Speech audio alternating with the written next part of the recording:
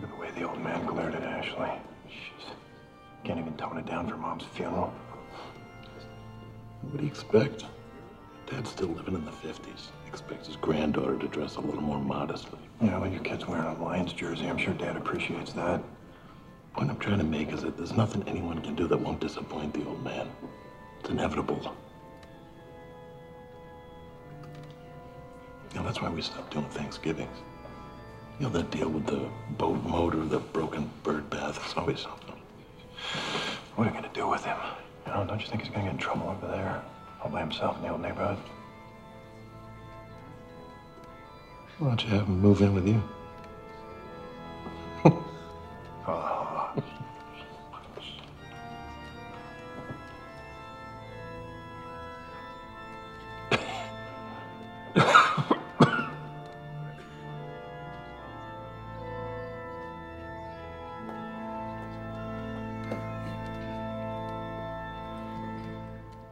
Death is often a bittersweet occasion to us Catholics.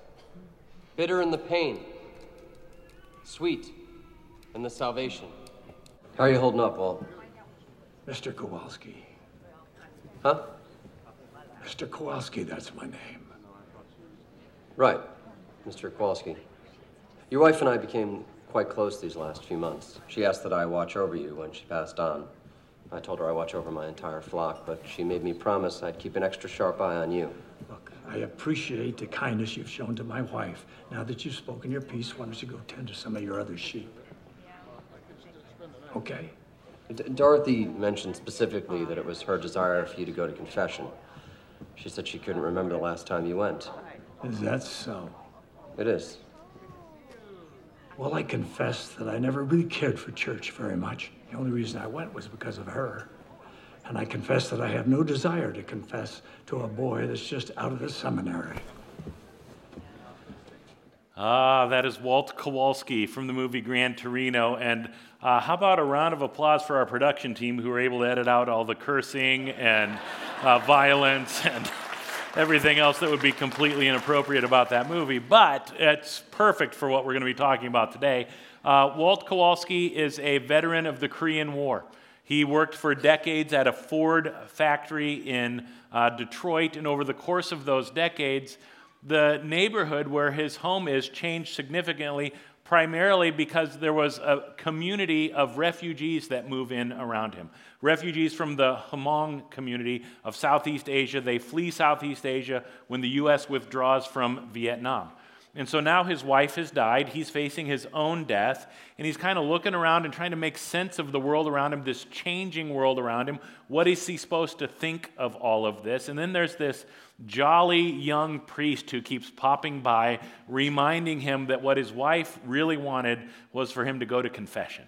And that's where I want to start today. Go to confession. So if we could just start a line over there. No, we won't do that. We in the Apostles' Creed, one of the things we say is we believe in the Holy Catholic Church. And sometimes people are like, what is the Holy Catholic? I thought we were Lutheran. So Catholic is just a fancy word that means universal. One church. There's one church, a lot of different stripes and a lot of different ways that people, practice that Christian faith, but there's only one Christian faith. If you're familiar with Roman Catholicism, one of the sacraments in Roman Catholicism is confession. You go to the church, and there's a special place there, a booth sometimes, and the priest is on one side, and the people are on the other side, and they're divided by a screen or a veil or something that kind of makes you think it's anonymous, and there you confess your sins to the priest. Forgive me, Father, for I have sinned. Where does that idea come from in the Bible? Well, let's back up to the Old Testament. Last week, we touched on the Ark of the Covenant a little bit, and I can't believe how many people emailed me last week and said, could we please talk about the Ark of the Covenant more? Nobody did that, actually, but we're going to do it. We're going to do it anyway. The Ark of the Covenant, remember, it contains a couple of different things, and so you're not supposed to go close to it, you're not supposed to open it up, and the way you would open it up would be to take off the cover. And the cover of the ark is called the Place of Atonement. The Place of Atonement, sometimes it's referred to as the mercy seat. And if you think about the Day of Atonement or Yom Kippur, one of the high holy religious holidays for the people of Israel. This happened every year, and it was when the whole, all of the people would confess their sins together. And then if you want to read through Leviticus 16, it will kind of detail very specifically the process through which forgiven would be granted to God's people. And the priest plays a very important role in this process on the Day of Atonement on Yom Kippur. One of the things that the priest does, there's sacrificing of animals. And so the priest would take some of the blood of the sacrifice and sprinkle it on the cover of the ark. Sprinkle the blood of the sacrifice on the place of atonement, on the mercy seat, and this would be one of the things that was necessary in order for forgiveness to be granted to God's people. But what I want you to understand is the priest played a very important role in that process of forgiveness. Fast forward to the New Testament. And one of the things that Jesus gets in trouble for is he's going around telling people, your sins are forgiven. And the leaders are like, time out. Only God has the power. Only God has the authority to forgive sins. What does this guy think he's doing? And so the forgiveness of sins is one of those things that points us to the divinity of Jesus. That Jesus is in fact God. Jesus is the Son of God, or as we say in the Apostles' Creed, we believe in God the Father, we believe in Jesus Christ, God's Son, and we believe in the Holy Spirit. Jesus is part of the Godhead. He's divine. He has the power to forgive sins. And at the end of his time on earth, after his death and resurrection, Jesus gathers his disciples together. There's only 11 of them now because Judas has killed himself. And Jesus gives them instructions how to carry out this mission that Jesus has started, this mission, this movement that would become the church. He tells his 11 disciples this. In fact, let's read this together. John 20, verse 23. It's on the screen. Read it out loud with me. If you forgive anyone's sins, they are forgiven. If you do not forgive them, they are not forgiven. Instructions on how the church is supposed to work. Jesus says to the leadership of the church, I'm giving you power, giving you authority to play a role in this process of the forgiveness of people's sins. And so very early on in church history, this practice started where you would go to the leaders of the church, you would confess your sins, and then you would receive forgiveness from God, but through the priest you would receive forgiveness of sins. This is a tremendous power, isn't it? Look at this. I give you power to forgive people's sins, but what about this last line? I also give you power not to forgive people's sins. What happens to power in the hands of human beings? It often gets abused. And that happens over the course of church history. The leadership of the church started to use the power to forgive and maybe even the power to withhold forgiveness. They used that as a way of controlling people, as a way of scaring people into participation in the life of the church, scaring people into giving financially to the life of the church, which reminds me, I wanted to talk a little bit about our finances. By the time Martin Luther comes on the scene, he sees a whole lot going on in the church that is not good, that's corrupt, that isn't helpful, that isn't biblical, that needs to be reformed. Confession is one of those things. Confession was turned into sheer terror and a hellish torture that one had to go through, even if one detested confession more than anything, Luther writes. And so part of the reforming work that Luther does, he goes to the Bible, to the Word of God, and he reminds people, you know, you don't actually have to go to confession. You don't have to go to a priest in order to confess your sins. You can go directly to God.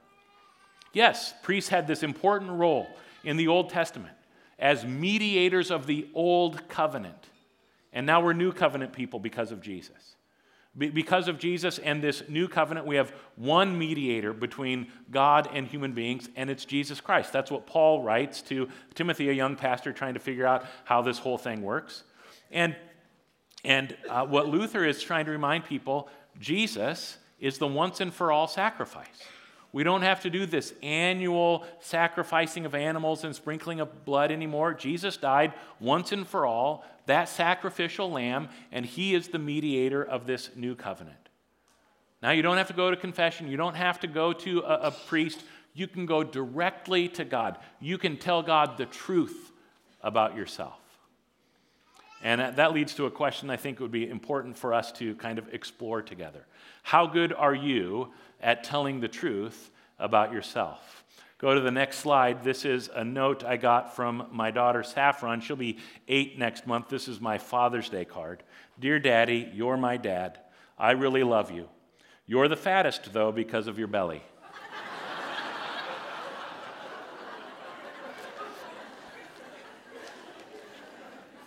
How good are you at telling the truth about yourself? Sometimes we need other people to tell us the truth about ourselves, don't we? And particularly, I think when it comes to our bodies, we're terrible at this, right? We fill our houses with mirrors and with scales, and we buy clothing that has measurements to it so that we can know the truth about the condition of our body, and then we avoid those things, and we get angry at those things when we don't like the truth that they are proclaiming. And think about how cautious we are around scales. We got to take our shoes off before we step on a scale like it's holy ground or something, right? And there's only one time every day that we will step on the scale. First thing in the morning, before you had anything to eat, after you've gone to the restroom. We are creatures of habit. And what's going on? Anyway, thankfully most of us understand body weight is probably not the most accurate way of talking about the health of our bodies, the condition of our bodies. It's like body fat content nowadays. So there's a guy named Ken Davis, an author, kind of a humorist. He says, I've got an inexpensive way for you to figure out your body fat content. You might want to write this down, take notes here. He says, next time you get out of a shower, grab a stopwatch and stand in front of a full-length mirror totally naked. Start the watch, stomp your foot on the floor as hard as you can. When stuff stops moving, punch the watch and check the time. He says, I'm down to 2 days, 3 hours, and 6 minutes.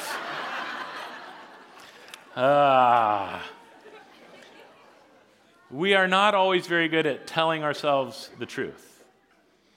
And Luther understood this. He understood human nature. He said, from a theological standpoint, it works. You don't have to go to a priest in order to confess your sins. You can go straight to God. Theologically, that works. But Luther was also a very practical theologian because he understood human nature and the reality that so many people would just choose not to do it, and that actually is what happened as soon as Luther says, yeah, it was a sacrament in the Catholic Church, it's not going to be, confession is not going to be a sacrament in the Protestant Church. Guess what stopped happening?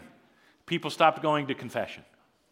And so Luther had something to say to the people in his day who stopped going to confession. He says, they do as they please and apply their freedom wrongfully, as if it meant that they ought not or must not go to confession. But, as I have said, such pigs should not be allowed near the gospel. Luther was a real touchy-feely pastor. What is Luther getting at here? No, confession is not a sacrament. You don't have to go to a priest, but you cannot separate confession from the gospel. In order for the gospel to be good news, that God loves us, that God has grace for us, God has forgiveness for us, we have to tell the truth about our sin. We have to understand how desperately we are in need of grace and mercy and forgiveness. If we forget our desperate need for that, the good news stops being good news. But it's actually very easy to forget, and that gets us to King David. Our message series this month, we've been looking at the books of 1 Samuel and 2 Samuel, life lessons from King David. Today's lesson is about confession. At this point in the story, David has been king for a couple of decades, and a lot of really good things have happened, but also some not so great things happen. Like, if you've been king for 20 years, you get used to getting your own way. You get used to having people as your beck and call people, that they will go and do this or get that for you whenever you want it, whenever you need it, whenever you ask. And so the story, we pick it up in 1 Samuel chapter 11. And interesting, the biblical writer starts it off by telling us it's springtime, and this is the time of the year when kings normally go off to war. And so David sends Joab, the commander of his army, and he sends the army out to battle the Ammonites. But, however, David stayed behind in Jerusalem. The biblical writer is wanting us to understand something abnormal is happening here, something unusual. This is not the way things are supposed to be, and that kind of sets up everything else that happens in the chapter.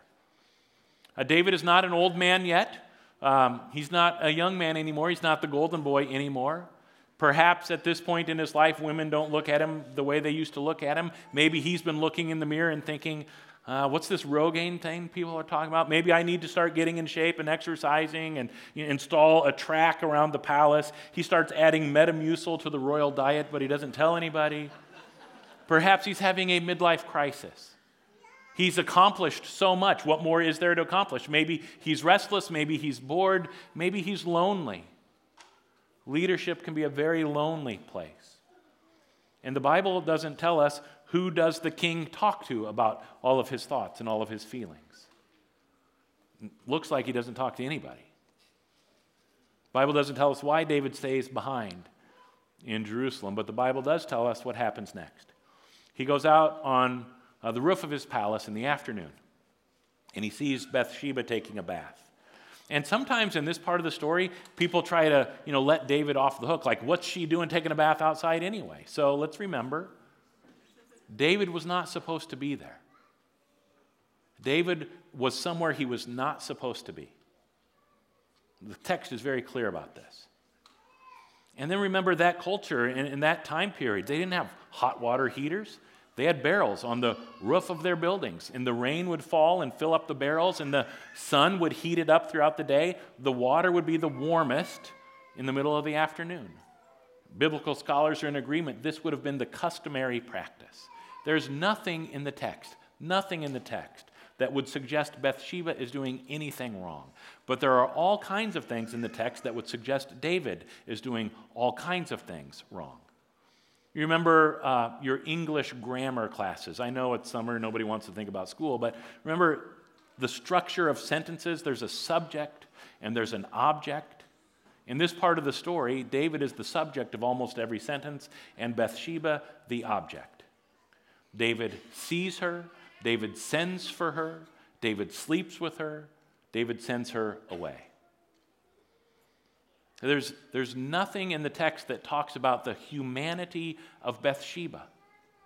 She doesn't speak in this story.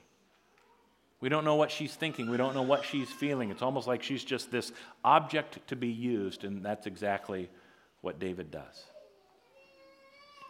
Eventually, word comes to David that Bathsheba is pregnant. He's kind of in freak-out mode. He sends for Uriah, who is in the army fighting the battle, brings Uriah home, hoping Uriah will be feeling romantic, but he's not. He knows he's not supposed to be here. He's supposed to be with his band of brothers. Eventually, he goes back to the battlefield, and David sends a note to his commander, make sure Uriah is on the front lines, the place that's the most dangerous, the place where more than likely he will be killed in battle, and that's exactly what happens.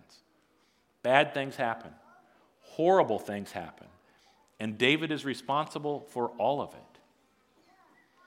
it. In this movie, Gran Torino, the priest keeps showing up in different settings in Walt's life, trying to urge Walt to go to confession. These two clips that we're about to watch, the first one, the priest walks into a bar, which kind of sounds like a setup for a joke, but it's just what's going on in the movie. The second one, they're on Walt's front porch, and they're having some pretty interesting conversations. Take a look.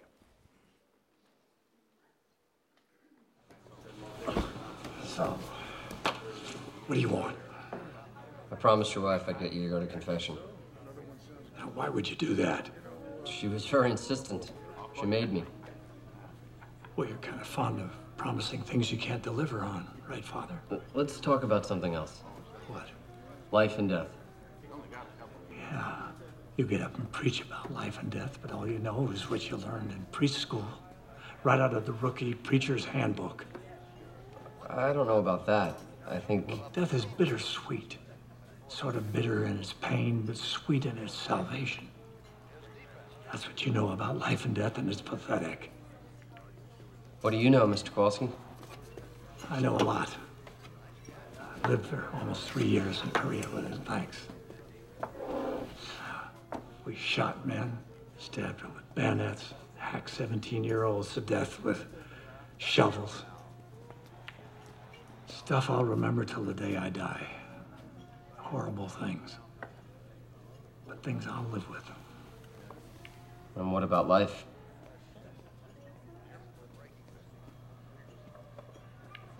Well, I survived the war. Got married, had a family. Sounds like you know a lot more about death than you do living.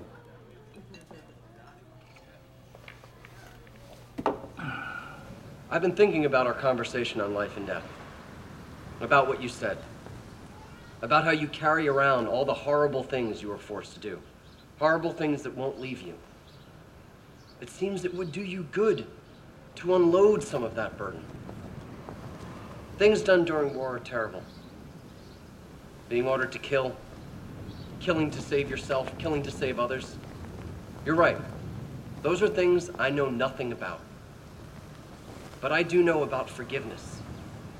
And I've seen a lot of men who have confessed their sins, admitted their guilt, and left their burdens behind them.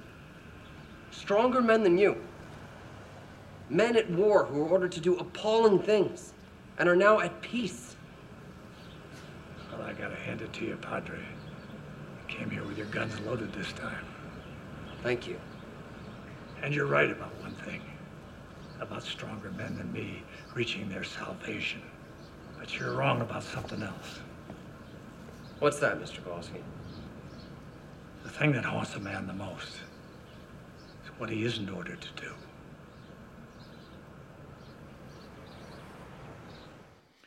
The longer I'm in ministry, the more convinced I am that last thought from Mr. Kowalski is true for all of us.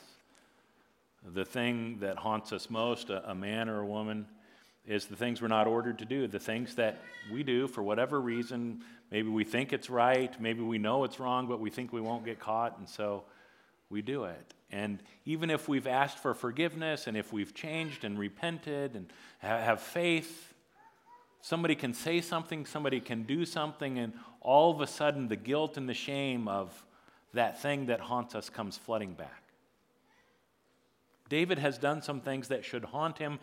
He kind of seems to be flaunting it. He's killed Uriah, and the first thing he does is, after her mourning period is over, he marries Bathsheba and has her move into the palace, and he's like successfully navigated everything. The worst thing in the world has been avoided, and that would have been if people had found out what I've done. But he's about to discover the worst thing in the world would be to hide what he has done for the rest of his life. In chapter 11, he's kind of this God figure. He's the one commanding everybody around, controlling people's life. You do this, you do this, you do this. You turn the page to chapter 12, and David's about to discover there's only one God in Israel, and it's not David. Here's how chapter 12 begins. It's on the screen. Read it out loud with me. So the Lord sent Nathan the prophet. The Lord sends Nathan the prophet to hold David accountable, to be a truth teller in David's life. And you got to understand, this would not have been an easy task for Nathan. David has all the power. Nathan knows David is capable of killing in order to get what he wants. And so Nathan's got to be thinking, if the king doesn't like what I have to say to him, it may be bad news for me. And so he begins with this story about a rich guy who rips off a poor guy, takes his only lamb, his prized possession, this animal that he would cuddle like his own daughter, is what the biblical text says. How long do you suppose Nathan thought and prayed before he figured out how he wanted to start this conversation with David? And I mention that because I think a lot of times when we start talking about being a prophetic voice, when we start talking about being truth tellers in someone's life or holding people accountable, there are some people who are kind of wired that's like, all right, green light, that's just what I needed because I know the correct way to live and to behave. I know all the answers, and if you just let me loose on people, I'd be happy to tell them the truth. So let's calm ourselves down a little bit and remind ourselves there's an important distinction between being a prophet and being a jerk. And we've all, I think, been on the receiving end of people in the name of prophecy who've just been jerks. Unloving, unkind. What burns in the heart of a true prophet is not just anger at sin, it's also love for this world that God has created. And so Nathan comes to David, angry at what David has done, absolutely, but also loving David, wanting the best for David. So he begins with a story as a way of connecting to David's heart, his heart for what is right, his heart for justice. And it works. By the time we get to the end of the story, David's pretty riled up. The Bible says he is furious. Any man who would do such a thing deserves to die. And the prophet looks the king in the eye and says, you are the man. You are the man. God gave you the kingdom and the power and the glory, and it wasn't enough for you. You killed Uriah and you took his wife. You are the man, David. And let's read together how David responds to this truth from the prophet. It's on the bottom of the screen here. Then David confessed to Nathan, I have sinned against the Lord. We all know truth-telling is important. We know that speaking the truth is one of the ways in which we grow. It's required in order for us to be changed and transformed. We know telling the truth is a part of loving people. So why is there so little of it in our world? It's because it's scary. We know if we have to speak the hard truth to someone, a painful truth to someone, we face being rejected by them. Perhaps they'll tell to us, why don't you keep your nose out of our business? Or maybe they'll start quoting scripture at us. Whoever is without sin can cast the first stone. You think you're so perfect. Why are you paying attention to the speck in my eye when you got a log in your own eye? And so the reality is we speak the truth until it gets uncomfortable, and then we trade in the truth for peace. And we end up with what Scott Peck calls pseudo-community, where the goal is we just want everything to kind of be safe. And we understand our group well enough we only talk in generalities about things we're pretty sure we're all in agreement on to begin with. And we carefully filter our conversations so that we don't say anything to offend anyone. One of the hallmarks of pseudo-community is conflict avoidance. Think about what our vision is at Hope, to be a spirited, growing, and Christ-centered community. Not a pseudo-community, real community, authentic community, Christ-like community. Scott Peck says in order to get to that kind of a place, to move from pseudo-community to true community, you have to be willing to enter into a little bit of chaos. You have to have some hard conversations where things kind of feel out of control, where there's conflict, and most of us aren't very comfortable with that. Jesus seems to be comfortable with that. He's not afraid of conflict, not afraid of a little chaos. One time Jesus is walking down the road with his disciples, and the disciples are hanging back just far enough that they can have a conversation without Jesus hearing. When they get to where they're going, Jesus sits them down and says, hey, what were you talking about back there on the road? And they were talking about which one of us is the greatest. And now Jesus has brought up the elephant in the room, and they have to have a conversation about it. And Jesus is willing to do that because he knows it's going to lead to a place of greater connection and greater community. What about you? In your family, in your circle of friends, how willing are you to enter the chaos for the sake of true community? Or do you just kind of prefer year after year after year to keep the peace? Do you have someone in your life that you have given permission to be a Nathan for you, to be a truth teller in your life? Speaking the truth in love, not going to be something that happens every time you sit down, but occasionally. Do you have anyone in your life who can speak the hard truth to you? Like I've got Saffron in my life for that, right? Who do you have in your life that does? And have any of your friends said to you, would you be willing to speak the truth in love to me occasionally? Well, one of the realities of Christian community, we hold up a mirror so that we can see things that we couldn't see otherwise. Our blind spots, those sorts of things. And if you don't have those kinds of relationships in your life, why not? Why not? What would it take for you to make that step and move in that direction? You're not going to have it with everybody, but you got to have at least one person you can be honest with like that. One more clip from this movie, Gran Torino.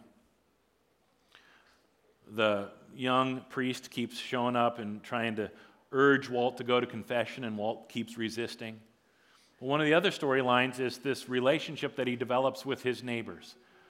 People he doesn't understand, and at the beginning of the movie, he just kind of despises them because they look a lot like the people he was fighting against in Korea.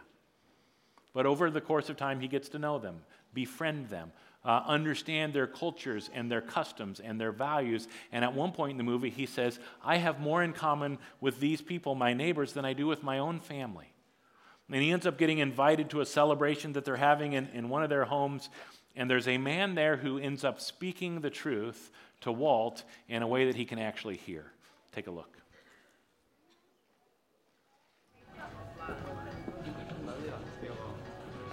Here you go. Thanks. You mentioned about looking at people. He's been staring at me the whole evening. That's Korku. He's a Lore family shaman. And what's that? Some sort of a witch doctor or something?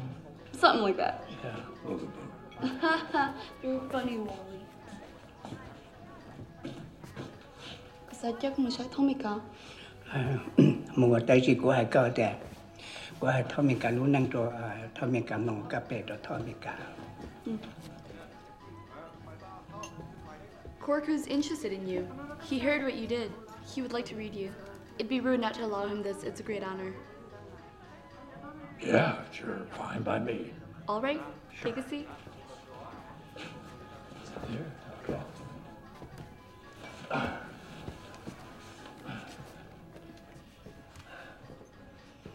Cú trả hai cái để cú giờ hai cái lúc năng, cậu năng nhau lột trái chỉ tao coi lên, mà nên nó cả cú trả cầm cậu năng. He says that people do not respect you. They don't even want to look at you.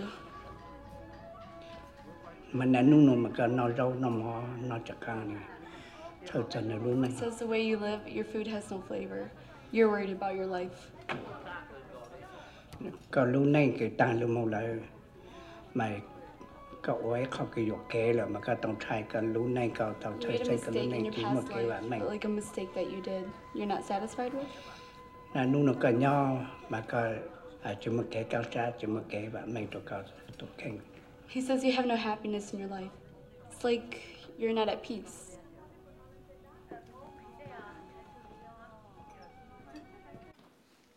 It's possible you came to worship today with a heart that was lacking peace, a heart that was restless, a heart that maybe because of the burden of the guilt and shame over your sin, you're just not quite sure what to do. St. Augustine wrote a book called The Confessions, and he writes in there, "You have made us for yourself, O Lord, and our heart is restless until it rests in you." And so part of the hope of confession is that it can lead us to this place where our hearts are at peace, our hearts are at rest, because we trust, we believe God's love for us. The psalm that David writes after Samuel 11 and 12 is Psalm 51. And part of what he says in there is, God, you desire truth in the innermost being. And so we want to give you the opportunity to be honest with God, truthful with God, and confess your sin. We'll do that together as a congregation. We'll invite you to do that if you'd like. But I also want to encourage you, sometime later today or in the next couple of days, find some time to be alone with God and just have that honest conversation as you confess your sin. I've asked Ashley, who is our pastoral intern, we're going to read some scripture that I hope will prepare our hearts and our minds for confession. Search me, O God, and know my heart. Test me and know my anxious thoughts. Point out anything in me that offends you, and lead me along the path of everlasting life. People who conceal their sins will not prosper, but if they confess and turn from them, they will receive mercy. If we claim we have no sin, we are only fooling ourselves and not living in the truth. But if we confess our sins to him, he is faithful and just to forgive us our sins and to cleanse us from all wickedness. Confess your sins to each other and pray for each other so that you may be healed. The Lord is compassionate and merciful, slow to get angry and filled with unfailing love. He will not constantly accuse us, nor remain angry forever. He does not punish us for all our sins. He does not deal harshly with us as we deserve. For his unfailing love toward those who fear him is as great as the height of the heavens above the earth. He has removed our sins as far from us as the east is from the west. Have mercy on me, O God, because of your unfailing love. Because of your great compassion, blot out the stain of my sin. Purify me from my sins, and I will be clean. Wash me, and I will be whiter than snow. When I refused to confess my sin, my body wasted away, and I groaned all day long. Day and night, your hand of discipline was heavy on me. My strength evaporated like water in the summer heat. Finally, I confessed all my sins to you and stopped trying to hide my guilt.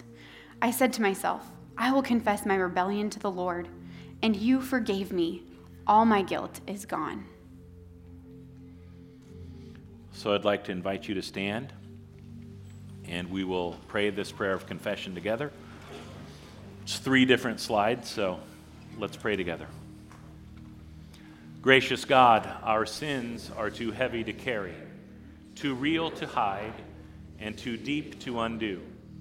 Forgive what our lips tremble to name, what our hearts can no longer bear, and what has become for us a consuming fire of judgment. We confess we are slow to learn and prone to forget.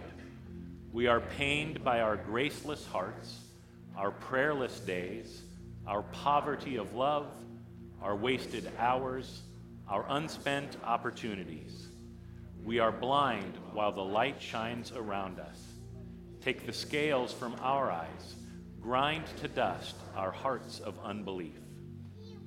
Set us free from a past that we cannot change. Open to us a future in which we can be changed, and grant us grace to grow more and more in your likeness and image, through Jesus Christ, the light of the world. Amen. And now receive this assurance of forgiveness. Almighty God, who does freely pardon all who repent and turn to him, now fulfill in every contrite heart the promise of redeeming grace, forgiving all our sins and cleansing us from an evil conscience through the perfect sacrifice of Christ Jesus our Lord. Amen.